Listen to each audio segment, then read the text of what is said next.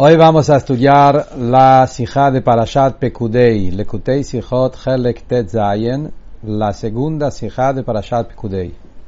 Esta Sijá, el Rebbe nos va a explicar las diferencias que hay, una de las diferencias entre el Mishkan y el Bet Mikdash, la diferencia de la eternidad que hay en el Mishkan y la eternidad que hay en el Mikdash, y cómo va a ser esa eternidad, la combinación de las dos clases de eternidad en el tercer Bet Mikdash. Empezando con el pasuk de la Parashá.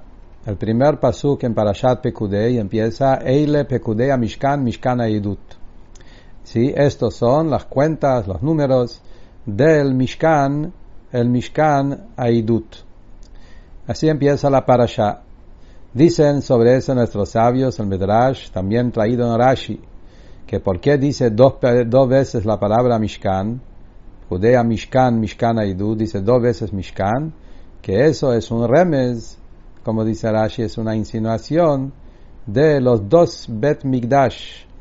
Había dos Bet Mikdash que tuvimos, el primer templo, el segundo templo, que fueron depositados, Mishkan, viene la palabra Mashkon, que fue llevado, destruido, pero fue llevado como un depósito en las dos destrucciones, el primer Bet Mikdash y el segundo Bet Mikdash. Así dice el Midrash traído en Rashi. La famosa pregunta que hacen todos los Mefarshim sobre este Midrash es que aparentemente para aprender algo tiene que ser palabras de más. Acá solamente una palabra Mishkan está de más. Una palabra de Mishkan no está de más, tiene que estar en el pasuk. Entonces, ¿cómo podemos aprender de los dos Mishkan sobre los dos Bet Mikdash? Solo una palabra está de más. Acá, la respuesta está en las palabras de Rashi mismo. Rashi dice remez, es una insinuación nada más. En otras palabras, lo que Rashi nos quiere decir que acá no se trata de un aprendizaje que se aprende del hecho que está de más. No es eso. Solamente el hecho que dice dos veces la palabra Mishkan una al lado de la otra. Es verdad que uno está de más y uno no, pero no es eso el tema. El hecho que dice dos veces la palabra Mishkan nos viene a enseñar, a insinuar los dos Bet Mikdash que fueron guardados como depósito, que son los dos destrucciones. Y esto es las palabras de Rashi. Por eso Rashi usa la palabra remez. Es nada más como un remez, una insinuación, que Mishkan es de depósito, que fueron depositados dos veces. Hasta acá es este Midrash. Ahora, hay otro perush acá sobre este pasú, que es el perush del Saforno. Saforno es uno de los perushim de los grandes comentaristas del Humash, Ovadia Saforno de Italia, y él explica este pasuk y dice que ese pasuk la Torah lo escribió para enseñarnos, indicarnos la santidad especial y la ventaja especial que tenían todas las partes y todos los recipientes del Mishkan. Que el Mishkan tiene algo especial que nunca se destruyó. Existe hasta hoy, como también dice el Midrash, que por qué dice Atzei Shitim Omdim, madera, cedro, parado, dice parado firme, porque nunca se destruyó y nunca cayó en las manos de los enemigos, el Mishkan. Y dice el Sforno, que por eso el pasuk acá dice Eile Pekudei Mishkan, Mishkan Haidut, es el Mishkan donde está el Aron Haidut, las tablas con el arca. Y al pi Moshe, como Moshe Rabbeinu fue que se ocupó a construirlo.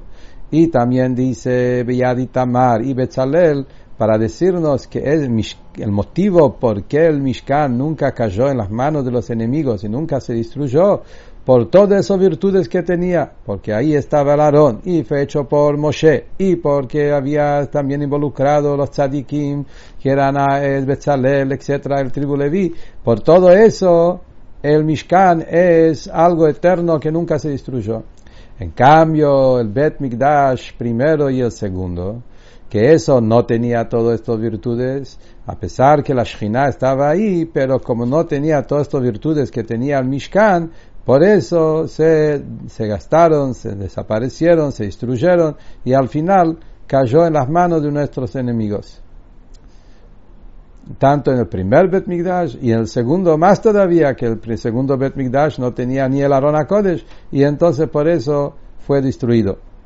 El Makor del Safor no es un Medrash en la Gemara y Masejet Sotá, que ahí la Gemara dice que toda la mano de obra de Moshe, cada cosa que Moshe trabajó y hizo con sus manos, entre ellos es el Mishkan, nunca hubo enemigos que lo podían controlar, quedó intacto hasta hoy, está todo guardado en algún lado, y va a llegar el momento que lo vamos a encontrar cuando llega la Geulah, llega Mashiach.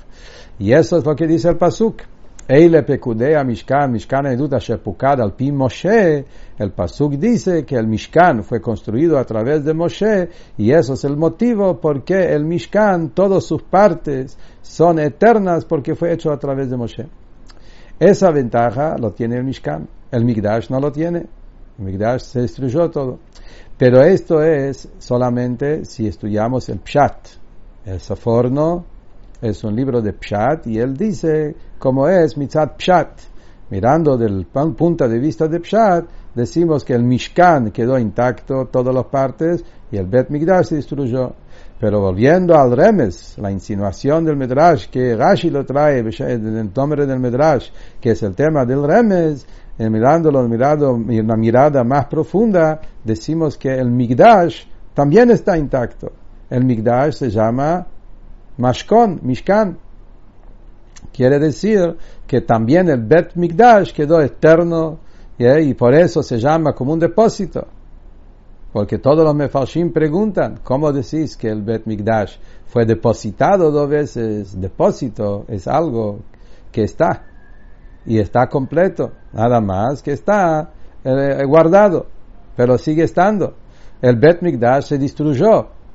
¿Cómo lo llama el Rashi y el Medrash? Como un depósito. Es una pregunta de todos los mefarshim. Pero según lo que estamos explicando, justamente, al pi remes, mirándolo desde el punto de vista del Medrash, del lugar más profundo, eso que fue destruido fue solamente algo externo, pero en verdad no se destruyó. Como Rebbe trae en las notas de diferentes Medrashim, que el Bet Mikdash en verdad no se destruyó, fue algo superficial, fue todo guardado abajo de la tierra, pero está todo completo. Es como un depósito que algún día el Mikdash mismo va a volver, tanto el primer Bet Mikdash y el segundo Bet Mikdash van a volver a juntarse con el tercer Bet Mikdash y van a volver a Yudim, por eso se llama depósito. Entonces acá estamos diciendo 2 puntos. Estamos hablando del Mishkan, donde en el Mishkan quedó completo, intacto, igual, y es sin los enemigos no lo podían tocar, quedó hasta hoy.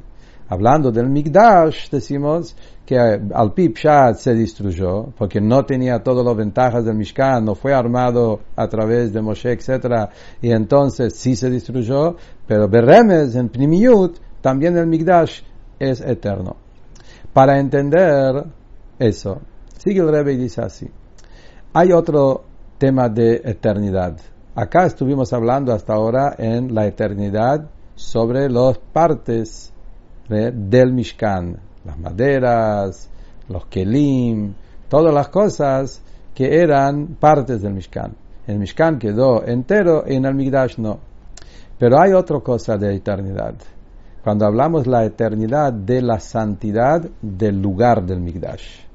Si hablamos sobre el lugar donde estaba el Mishkan y el lugar donde estaba el Mikdash, ahí vemos justamente al revés. Que la eternidad del lugar es Dafka el Mikdash. El Bet Mikdash en Jerusalén tiene santidad eterna, el lugar del Bet Mikdash. Aunque no está el Bet Mikdash ahora, el Arabait, el lugar del Bet Mikdash, tiene todas las reglas y leyes de santidad, igual como en la época del Bet Mikdash. En el Mishkan no lo tiene. El Mishkan era algo portátil, y entonces cada vez que desarmaron el Mishkan, y lo llevaron en el viaje. El lugar donde estaba el Mishkan antes no tenía ninguna santidad y no tiene santidad hasta hoy. No hay ninguna santidad en el lugar del Mishkan, era solamente momentáneo. Entonces vemos algo interesante. Hablando de las partes los Kelim y las partes del Mishkan y el Mikdash, decimos que en el Mishkan es todo eterno, en el Mikdash, al Pipshat no es eterno, solo al Piremes. Si ahora hablamos del espacio, del lugar del Bet Mikdash, ahí decimos justamente lo opuesto. En el Mishkan no es eterno, no tiene esa santidad eterna, y el Mikdash sí tiene la santidad del Mikdash, es una santidad eterna. Como dice el Rambam en Alajá, en el Ilhot Beta Bechirá, dice el Rambam, que Moshe Rabbeinu, el Mishkan que hizo, era nada más momentáneo, por eso se llama Karpa, Oel. El momento que fue construido el Bet Mikdash en Jerusalén, se prohibieron todos los otros lugares de hacer ahí un altar y un lugar de traer sacrificios, ofrendas. El único lugar que se puede traer ofrendas, sacrificios es únicamente en el Bet Mikdash en Jerusalén. Y no hay ninguna casa para todas las generaciones que es fijo, donde Hashem está ahí, es solamente Jerusalén y Nara Miriya. Y el Rambam trae el Pasuk. Es el pasuk que dice en Teilim, Zot menuchati adeiad. Este lugar es mi lugar de reposo, mi lugar de descanso para siempre, eternamente. La santidad del Bet Mikdash es para siempre. En el Mishkan, como era una carpa, Ohel, entonces no era eterno. El Bet Mikdash se llama Bait, casa, hogar. Por una casa es un lugar fijo para todas las generaciones. Y por eso mismo, el momento que hay un Bet Mikdash, se prohibieron cualquier otro lugar de hacer ahí un korban y un mizbeach para Hashem. No solamente que en el Bet Mikdash hay un lugar fijo, que es casa, no como el Mishkan, que es un lugar provisorio. También la Kedushá del Bet Mikdash es una Kedushá eterna. Como Rambam sigue diciendo en el Chod Bet Al-Chila, que la santidad del Bet Mikdash y de Jerusalén, del momento que se santificó a través de David la primera vez, quedó santo y sagrado para todas las épocas eternas hasta el final de todas las generaciones. Y Rambam explica el motivo, dice, porque la santidad del Bet Mikdash y Jerusalén viene por la Shechina. Porque la Shechina eligió en ese lugar.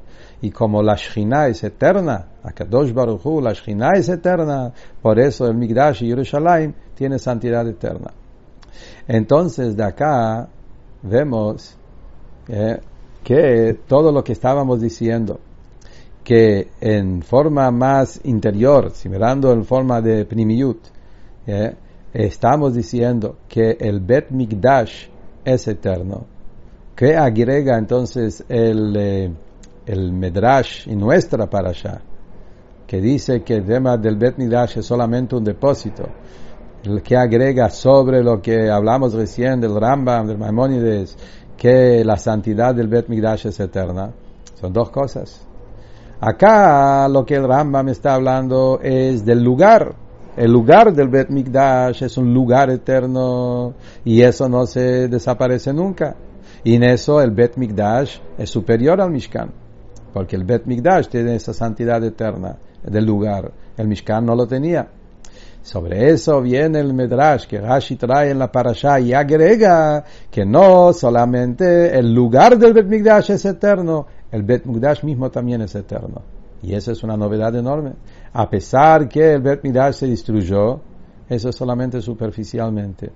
Realmente, internamente, el Bet Mikdash, no solamente el espacio del Bet Mikdash es sagrado eternamente, sino también todas las partes del Bet Mikdash, igual como el Mishkan, o por lo menos parecido al Mishkan, hay una eternidad en los Kelim, en las partes del Bet Mikdash, que en verdad también tiene esa eternidad, a pesar que no es visible. Para entender eso, ¿cómo es combinar las dos cosas y decir que el Bet Mikdash tenía una eternidad del lugar, que es esa eternidad porque Hashem eligió en el lugar del Bet Mikdash, y otra eternidad también en las partes del Bet Mikdash, a pesar que aparentemente no es visible? Para entender eso tenemos que entender mejor cuál es la diferencia entre el Mishkan y el Mikdash, y analizar un poco más todo este tema. Hay un pasuk más adelante en la Torah, en Parashat Re'eh, la Torah dice sobre el Mishkan: porque ustedes no llegaron hasta ahora al Menuja y al Najalá. Moshe le está hablando que ahora que estamos en el desierto, estamos dando vueltas en el desierto, y entonces estamos en un momento de que estamos caminando y no es fijo, y entonces no llegamos todavía a la Menuja y a la Najalá. Menuja es reposo, lugar de descanso, y Najalá es como lugar de herencia. Dice sobre eso el Medrash: Menuja es el Mishkan de Shiloh, Najalá es el Mikdash de Jerusalén. Shiloh, sabemos que muchos años, como 369 años, todos los años de los jueces, cuando los Yudim entraron en Jerusalén y conquistaron, en Israel, conquistaron la tierra de Israel y dividieron la tierra para las tribus, desde ese entonces, la época de Yoshua bin Nun, hasta la época del rey David, había más o menos casi 400 años, que en todos estos años había Mishkan Shiloh. El Mishkan Shiloh era una casa de piedras, no de madera, porque era una casa fija, pero no estaba totalmente casa. El techo estaba con las telas del Mishkan. Así como en el Mishkan había telas arriba como un techo, esas mismas telas del Mishkan se usaba para Shiloh. Entonces era como más o menos media casa, pero todavía como una carpa como Mishkan. Eso se llama Menuja, el lugar de reposo. Era un lugar de muchos años, como un descanso, como un lugar fijo, pero no todo, no totalmente. Después Jerusalén se llama Najalá. La pregunta es, ¿cuál es la diferencia entre Menuja y Najalá? Aparentemente Najalá es más fijo que Menuja, ¿sí? Menuja, descanso, de reposo, puede ser también algo provisorio, y eso es Shiloh. En cambio, Najalá, heredad, es algo más fijo para todas las generaciones, y Jerusalén se llama Najalá. Pero eso hay que entender con más profundidad, porque de los psukim y de los medrashim que encontramos acá, que algunos lugares dice también al revés, que Jerusalén se llama también Menuja, se entiende que hay una ventaja en cada uno. Hay algo en Menuja que no tiene Najalá, hay algo en Najalá que no tiene Menuja. Hay algo en cada uno de estos dos palabras, Menuja que es reposo, Najalá que es herencia, cada uno tiene algo particular que el otro no lo tiene. ¿Cuál es la diferencia que hay en uno versus el otro? Explica el Rebbe así. Como dijimos antes, la diferencia de la eternidad del Mishkan y la eternidad del Bet Mikdash es que la eternidad del Mishkan era que las partes del Mishkan quedaron para siempre, pero el lugar del Mishkan no era para siempre, era algo portátil. En el Mikdash dijimos al revés, el lugar es un lugar sagrado para siempre, pero el edificio, las partes del Mikdash fueron destruidos y que ya cayeron en las manos de los enemigos. Entonces, según eso, podemos analizar y entender cómo todo esto está insinuado en las dos palabras Menuja y Najalá. Cuando nosotros hablamos de Menuja, reposo, descanso, calmo, tranquilidad, Menuja, hablamos de un estado de ánimo de una persona, hablamos de alguien, también de sus cosas, sus pertenencias, pero más cosas portátiles. Cuando una persona está viajando, yendo de un lugar al otro, no está fijo en un lugar, esta persona está el opuesto de Menuja. No tiene Menuja, no tiene reposo, no tiene descanso. Se está moviendo, y no solo él se mueve, también muchas de sus pertenencias, cosas móviles que van junto con él, que está llevando en el viaje. Entonces cuando él se instala en un lugar, ahí tiene Menuja. La persona con sus pertenencias móviles están en Menuja. Hablamos de la persona y sus cosas móviles. Najalá se trata del lugar. Najalá es una casa, un hogar, una herencia. Se trata más de un lugar de vivir. Y entonces esto es Najalá. Ahí es mucho más, es fijo no solamente por la persona, sino también la esencia, el objeto, la jefze, como hablamos ya una vez, la cosa misma está en la manera eterna. Y esto es la diferencia entre el Mishkan de Shiloh y el Mikdash de Jerusalén. Shiloh era un lugar de menujá. Shiloh era un lugar de reposo. Todavía no lo podemos llamar Najalá, un lugar de herencia, heredad, un lugar fijo, porque, como dijimos, Shiloh todavía no era totalmente fijo. Es verdad que las paredes eran de piedra, pero el techo era todavía los mismos telas del Mishkan, que se muestra que es un lugar provisorio. Entonces es menujá por tantos años que estuvieron, y los Yudim estaban en la tierra tranquilos y vivían bien, pero todavía no es menujá nada más. En cambio, en Jerusalén, donde ahí la Shekhinah llegó en forma fijo, esto no es solamente que la gente estaba con tranquilidad, estaban con calmo, sino que el lugar mismo quedó un lugar sagrado eternamente. Esto se llama Najalá, el lugar de Hashem. Entonces,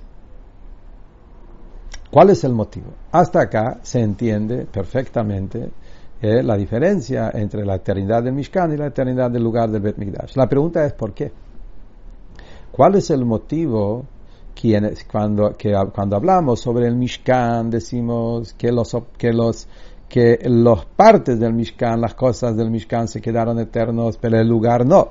Y cuando hablamos del Mikdash decimos al revés, que las partes del Mikdash es todo un tema, aparentemente cayeron en las manos de los enemigos. Tenemos que explicar que en verdad, pero en la práctica, en forma superficial, por lo menos vemos que fueron caídos en las manos de los enemigos. Y por otro lado, el espacio del Mikdash es eterno. ¿Cuál es el motivo de esa diferencia entre el Bet Mikdash y el Mishkan? Sobre eso dice el Rebbe una explicación maravillosa. Eternidad es algo que no puede realizarse a través de un humano, de una criatura. Justamente, las criaturas somos limitados. Nuestras cosas que hacemos tienen límite. Igual como nosotros somos limitados, hoy estamos y mañana desaparecemos, también todas nuestras cosas que hacemos tiene, ese límite. Alguien construye algo, se mantiene un tiempo, pero llega el momento donde desaparece. ¿Cuándo existe eternidad? Cuando Hashem pone su mano dentro de la obra. Cuando Akadosh Baruj Hu pone sus manos Kivyahol en la obra, ahí es donde es infinito y no tiene límite. Por eso, cuando hablamos sobre el Bet Mikdash, el edificio del Bet Mikdash, la construcción, como fue hecho a través de un humano, el rey Salomón, con todos sus sirvientes que trabajaron para construir el primer Bet Mikdash. Y cuanto más el segundo Bet Mikdash, que fue creado con gente común, etc. Entonces, como era algo hecho por humano, no tiene eternidad. Por eso las partes del edificio del Mikdash cayeron en las manos del enemigo. Pero el lugar del Mikdash, no el edificio, el espacio, el lugar donde el Bet Mikdash fue construido, eso no es algo humano. Eso fue el lugar que Hashem eligió.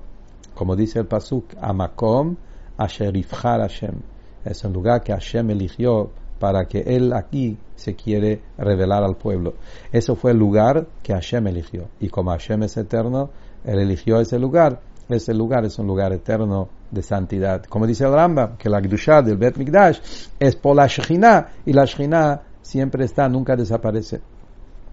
En otras palabras, no es como uno piensa que el Bet Mikdash, después que se construyó, la construcción del Bet Mikdash trajo una santidad, que esa santidad quedó para siempre. No, nada que ver. Es al revés. Por cuanto que Hashem eligió en ese lugar, y entonces ese lugar se transformó en el lugar eterno, donde Hashem quiere estar en forma fija. Por eso el Bet Mikdash fue construido sobre eso. Eso sobre el Mikdash. En el Mishkan no es así. Hablando del Mishkan, ahí es justamente al revés. El lugar del Mishkan no es un lugar que Hashem eligió, porque el lugar del Mishkan era el desierto, y cada vez estaba en otro lado. Entonces el lugar no era un lugar elegido para Kadosh Baruj Hu. Ese es el lugar, fue el lugar donde llegaron. Había que armar ahí el Mishkan.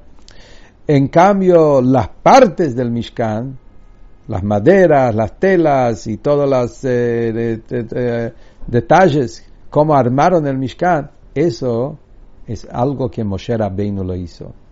Y como Moshe Rabbeinu lo hizo, Moshe Rabbeinu era una persona que era un sirviente de Hashem, totalmente entregado a Hashem. Sabemos en Alajot de sirviente que un Eved, un sirviente que realmente entregado a su amo, lo que él adquiere pertenece al amo. Y como dice el Rashbo, uno de los grandes Rishonim, que no es que primero lo adquiere el sirviente y él lo entrega al dueño. No, el sirviente no tiene como mano propia. Cuando el sirviente recibe algo, automáticamente en ese momento directamente pasa a las manos del dueño. Es como si fuera que el patrón acá existe y el dueño, no, el sirviente, el esclavo no está, no tiene su existencia propia, tanto es la entrega. Y eso era Moshe Rabbeinu. Por cuanto que Moshe estaba totalmente entregado a Hashem, por eso en un principio, cada cosa que él hizo es como si fuera una mano extenso de Hashem, como Akadosh Baruj Hu mismo lo hizo. Así como Hashem es eterno, todo lo que Moshe hizo también tiene esa eternidad, por eso el Mishkan nunca se destruyó. Entonces acá vemos la explicación maravillosa, la diferencia. En el Mishkan, las partes del Mishkan son eternos, porque fueron hechos por Moshe, que es sirviente de Hashem. El lugar del Mishkan no tiene eternidad, porque el lugar en sí no era un lugar elegido para Hashem, como dijimos. En el Bet Mikdash es al revés. El lugar es un lugar elegido para Hashem, por eso tiene una eternidad para siempre, una santidad para siempre. En cambio, las partes del Mikdash, como fueron hechos para gente más humano, que no tenía esa entrega como Moshe, por eso se destruyó. Basado a eso también podemos entender un punto más sobre el Bet Mikdash. Nosotros queremos llegar acá en esta sijá, como dijimos en principio, que a pesar que el Bet Mikdash no es mamash como el Mishkan, pero justamente lo que la parashá nuestra nos cuenta según el Medrash, que el Rebbe trajo en principio de la sijá, que lo llama depósito, quiere decir que también en el Bet Mikdash tiene algo de ese nivel de eternidad del Mishkan. No solamente que el espacio, el lugar es sagrado para siempre, en algún aspecto también el edificio del Bet Mikdash, también la construcción y todas sus partes tienen una especie de eternidad. Y eso es lo que el Rebbe agrega ahora, que nosotros encontramos que la construcción del Bet Mikdash fue preparado a través de David. David no lo construyó, pero lo preparó.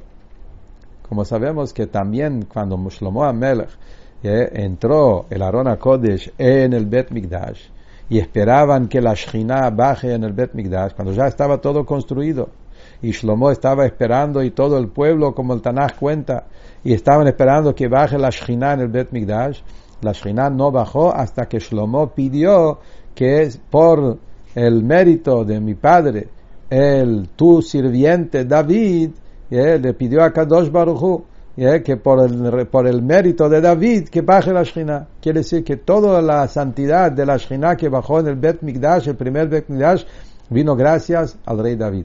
¿Por qué el rey David? Y es más, a pesar que Hashem le dijo a David que él no va a construir el Bet Mikdash, Hashem le dijo, vos preparás el Bet Mikdash.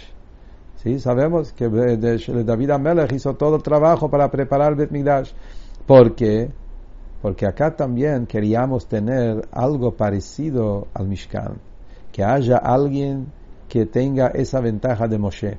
Así como Moshe se llama Eved Hashem, sirviente, que está totalmente entregado al amo, David también se llama Abdi. Como dice acá el Pasuk, Hasdei David Abdi, Abdeja, David tu sirviente.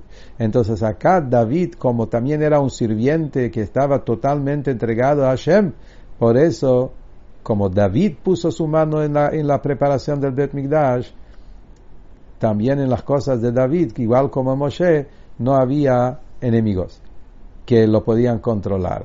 La diferencia, como dijimos antes, es que al fin y al cabo el Bet Mikdash en sí no fue construido por David, fue construido por Shlomo y por los sirvientes de Shlomo, pero no tenían ese nivel de entrega como David, por eso al final, por lo menos en forma concreta, cayó en las manos de los enemigos y fue destruido. Según todo lo que hablamos hasta ahora, que existen dos cosas. Existe el tema Menuja y Najalá. ¿Sí? Se entiende por qué encontramos sobre el Bet Mikdash la palabra Menuja en diferentes versículos. Por ejemplo, hay un pasuk que dice en Teilim, Bajar Hashem Bet Zion, y dijo, Zot Menujati Adeyad. Hashem eligió en Zion y dijo, este es mi lugar de reposo para siempre. ¿Por qué dice mi lugar de reposo? Tendría que decir Najalá, herencia, como dijimos antes. A pesar de eso, encontramos que también el Bet Mikdash se llama no solamente Najalá, herencia, sino también se llama Menuja, lugar de reposo. ¿Cómo es? Según lo que hablamos hasta ahora, se entiende perfectamente. Porque en Bet Mikdash, en verdad, en su interior, tiene las dos virtudes. Tiene tanto la virtud del Mishkan como el Bet Mikdash. Tiene la ventaja de la eternidad de Najalá, del lugar, que el lugar es un lugar elegido para Hashem, por eso es eterno, pero también tiene ese tema de que una eternidad de la mano de obra de Hashem. En el primero y en el segundo Bet Mikdash no estaba tan revelado ese tema, como dijimos, porque en la práctica lo hizo Shlomo, etc. Pero en el tercer Bet Mikdash, que va a venir pronto, ahí dice Mikdash Hashem konenu yadecha. El tercer Bet Mikdash es el Bet Mikdash que Hashem mismo va a poner sus manos en construir el Bet Mikdash, como dicen nuestros sabios, que el tercer Bet Mikdash, el Zohar dice, que el tercer Bet Mikdash es mano de obra de Dios mismo, Él mismo lo construye, y eso va a ser una casa eterna. La pregunta es, el tercer Bet Mikdash es eterna, la casa mismo, no solamente el lugar, muy lindo, pero ¿cómo lo explicamos sobre el primero y el segundo? El primero y el segundo no son mano de obra de Hashem. Y a pesar de eso, también eso se llama Menuja. ¿Por qué le llamamos el primero o el segundo Bet Mikdash un lugar de reposo cuando todavía no está Hashem en esta casa, solamente en el lugar, pero no en la casa mismo? Sobre eso Rebbe explica lo que está dicho en el Midrash, según lo que está escrito en la Gemara.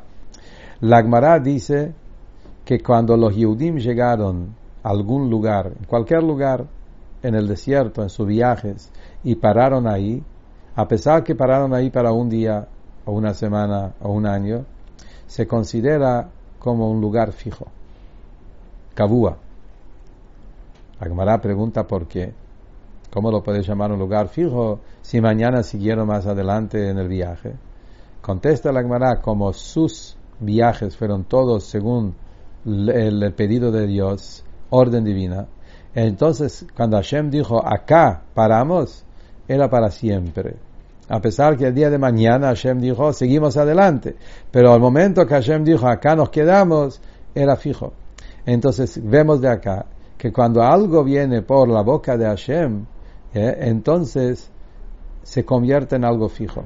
Según eso se entiende también lo que estamos diciendo sobre el Bet Mikdash, porque también el primero, el segundo Bet Mikdash se llama un lugar de descanso y reposo, porque Hashem lo llama una casa.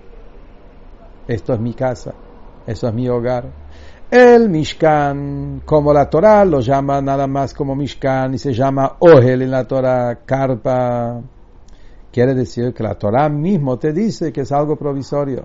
Por eso, como dijimos antes, por eso no tiene santidad eterna en su espacio, solo en las partes. En cambio, el Bet Mikdash, como Hashem mismo lo llama Bayit, esto es casa, y casa es algo eterna, entonces eso mismo le da esa eternidad también en el primero y el segundo Bet Mikdash.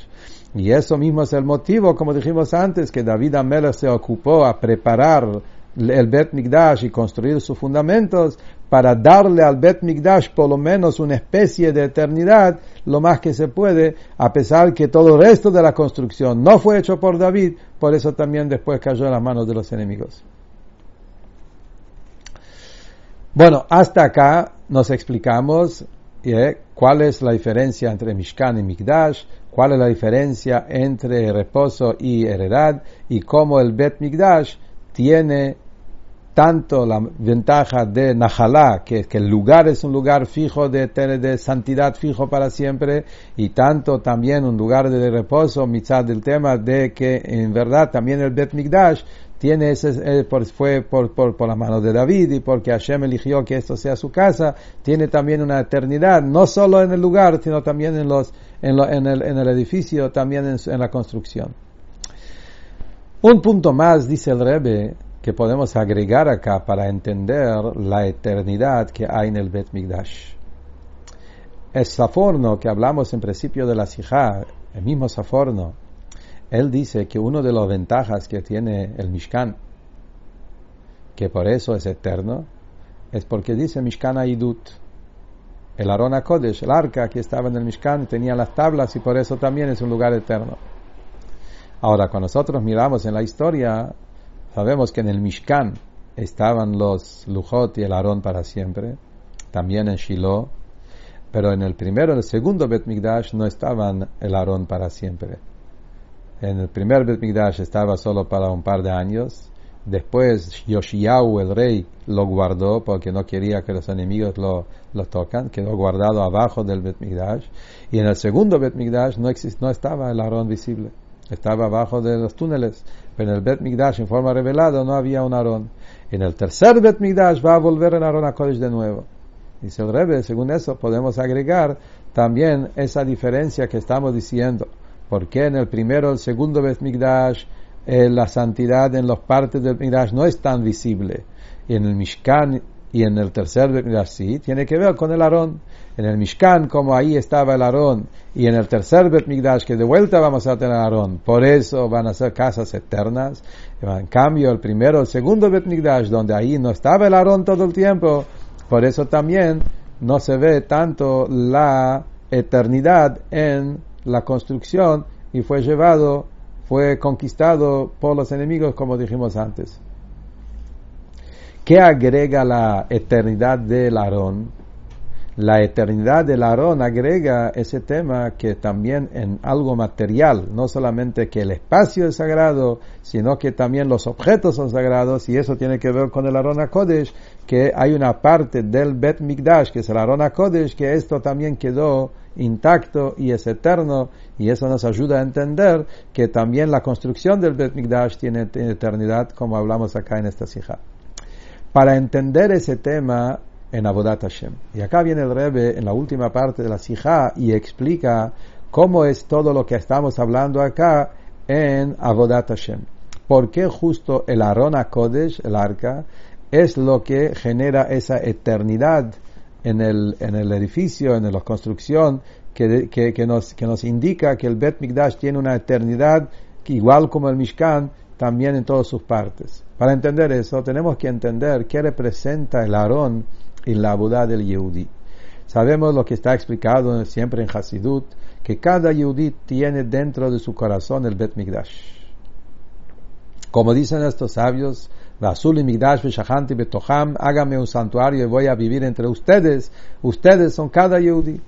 Ahora, así como en el Bet Mikdash había tres partes, la Azara, que era todos los patios, y el Kodesh, que es el Eijal, donde estaba la menorá y Mizbeach, etc., y Mizbeach Haktoret, y después está la parte más interior, que es el Kodesh Kodashim, el sagrado de los sagrados, donde estaba la Aron HaKodesh.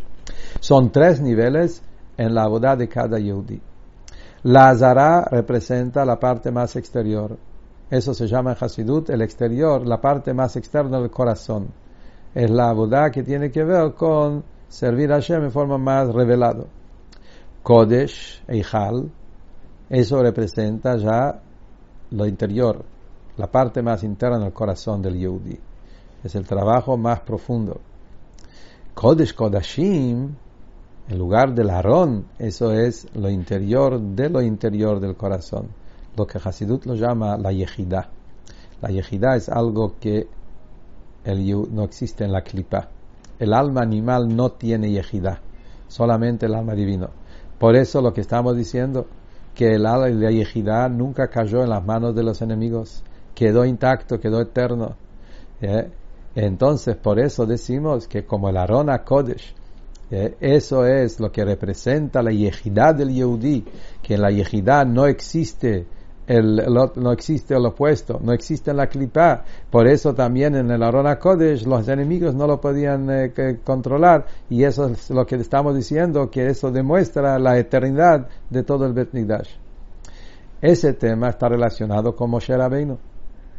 Como dijimos que el motivo de la eternidad tiene que ver con Moshe también. Cada Yehudí tiene dentro de él un Moshe Rabbeinu. Moshe Rabbeinu, que su tema es Torah, tablas, lujot. Entonces el Aron HaKodesh tiene que ver con Moshe Rabbeinu. Como dice, acuérdense, la Torah de Moshe, mi sirviente. Por eso se entiende que en cada Yehudí está el Moshe Rabbeinu intacto. Pero en forma revelado, como estaba el Moshe Rabbeinu, en el Mishkan, ahí Moshe Rabbeinu estaba en la forma más revelada, porque Moshe existía físicamente también, y toda la generación de Moshe se llama generación de Moshe, Dor de A, y ahí brillaba en ellos la Yejidá. Por eso también el Aarón estaba revelado, y por eso el Mishkan se quedó eterno. Y lo mismo también va a pasar en el tercer Bet Mikdash, cuando venga Mashiach, como está explicado en Hasidut, que en la llegada de Mashiach ahí se va a cumplir que Hashem va a circuncidar nuestros corazones, y entonces se va a revelar lo más interior del corazón del Yehudí, el Moshe que hay en cada Yehudí. Por eso también va a ser una casa eterna. Cambio en el segundo Bet Mikdash, ahí no estaba el Aarón en forma revelada, por eso también cayó en las manos de los enemigos, pero en forma oculto se encuentra también, como dijimos, que el Aarón está hasta hoy, y está siempre, y está oculto, como Yoshiyahu, el rey, lo ocultó, y entonces eso significa que en forma oculta cada Yehudí tiene esa santidad siempre. Según eso, podemos también explicar por qué el Rambam, cuando habla sobre el Mishkan, lo llama el Mikdash del Midbar, el Mikdash del desierto. ¿Por qué lo llama el Mikdash del desierto? Porque justamente el desierto, lo que representa en nivel espiritual, en Kabbalah, en Hasidut, representa la parte más elevada de la persona. El desierto es un lugar que no habita una persona. La persona representa toda la persona. El entender, sentir, la Neshama, Nefesh, Ruach, Neshama, Hayah, se llama Adam, persona. Midbar, desierto, es la Yejidá. Está por encima del Adam, por encima de todo el entender. Mesirut Nefesh, Mejol Meodeja, es el nivel de entrega total. Ese es el nivel de Mashiach. Mashiach dice que él va a llegar al nivel de Meod. Meod, Rashei Tevot, las tres letras. Meod. Meod es la misma letra que Adam. Adam es la persona, primer hombre. Pero Meod son las mismas letras, pero con otro orden. Adam es Adam David Mashiach. Meod es Mashiach Adam David. Entonces Meod es el nivel de Mashiach, que él va a estar Meod, mucho, por encima de todos los límites. Ese es el desierto de la santidad, el desierto que está arriba del Adam, que ese es el nivel de Mashiach. Eso es el remes en el Rambam, que por eso se llama el Mishkan, Mikdash Midbar, porque ahí estaba revelada el nivel de Moshe, que es el nivel de Yehidá, el nivel de Mashiach, y eso se va a revelar de nuevo en la llegada de Mashiach. Y eso que estamos diciendo acá, que Adam y Meod, las tres letras, está explicado en Hasidut, que esas tres letras representan pensamiento, palabra y acción. Aleph es pensamiento, Aleph de enseñar, que es pensar, Alufo de Aleph, que es Machshavá, pensar, Dalet es Dibur, hablar, Mem es Maase. En Meod, el Maase está antes del Aleph Dalet. Primero está el Mem, Maase, acción, y luego está el Aleph Dalet. Eso es lo que explica Hasidut siempre, que Davka en la acción se revela lo más profundo, lo más alto, lo más elevado de Akadosh Baruch Hu. Y en el nivel, Ein Aroch Lecha Ba'olam Hazeh, Davka en el mundo material se revela el infinito de Hashem. Y lo mismo también estamos diciendo acá, que a través de la acción es donde ahí se revela lo más interior, lo más profundo. Y eso es lo que tiene que ver con todo lo que hablamos acá en la Sijá, que el Aarón tiene dos ventajas. El Aarón está en el Mishkan, en el Mikdash, tercero Mikdash, el Aarón va a estar revelado, y por otro lado, las partes del Mishkan en forma material no se destruyeron, justamente porque en el material se revela la esencia, y el Aarón es lo más profundo de la esencia, y por eso se revela en lo más material, y por eso decimos que tanto el Mishkan como el tercer Bet Mikdash van a quedar para siempre en forma eterno, en forma material y a la vez eterno, porque ahí se revela lo más profundo de Hashem, que se revela en lo más material, que es la eternidad del Bet Mikdash. Ashlishi b'merav yameinu amen.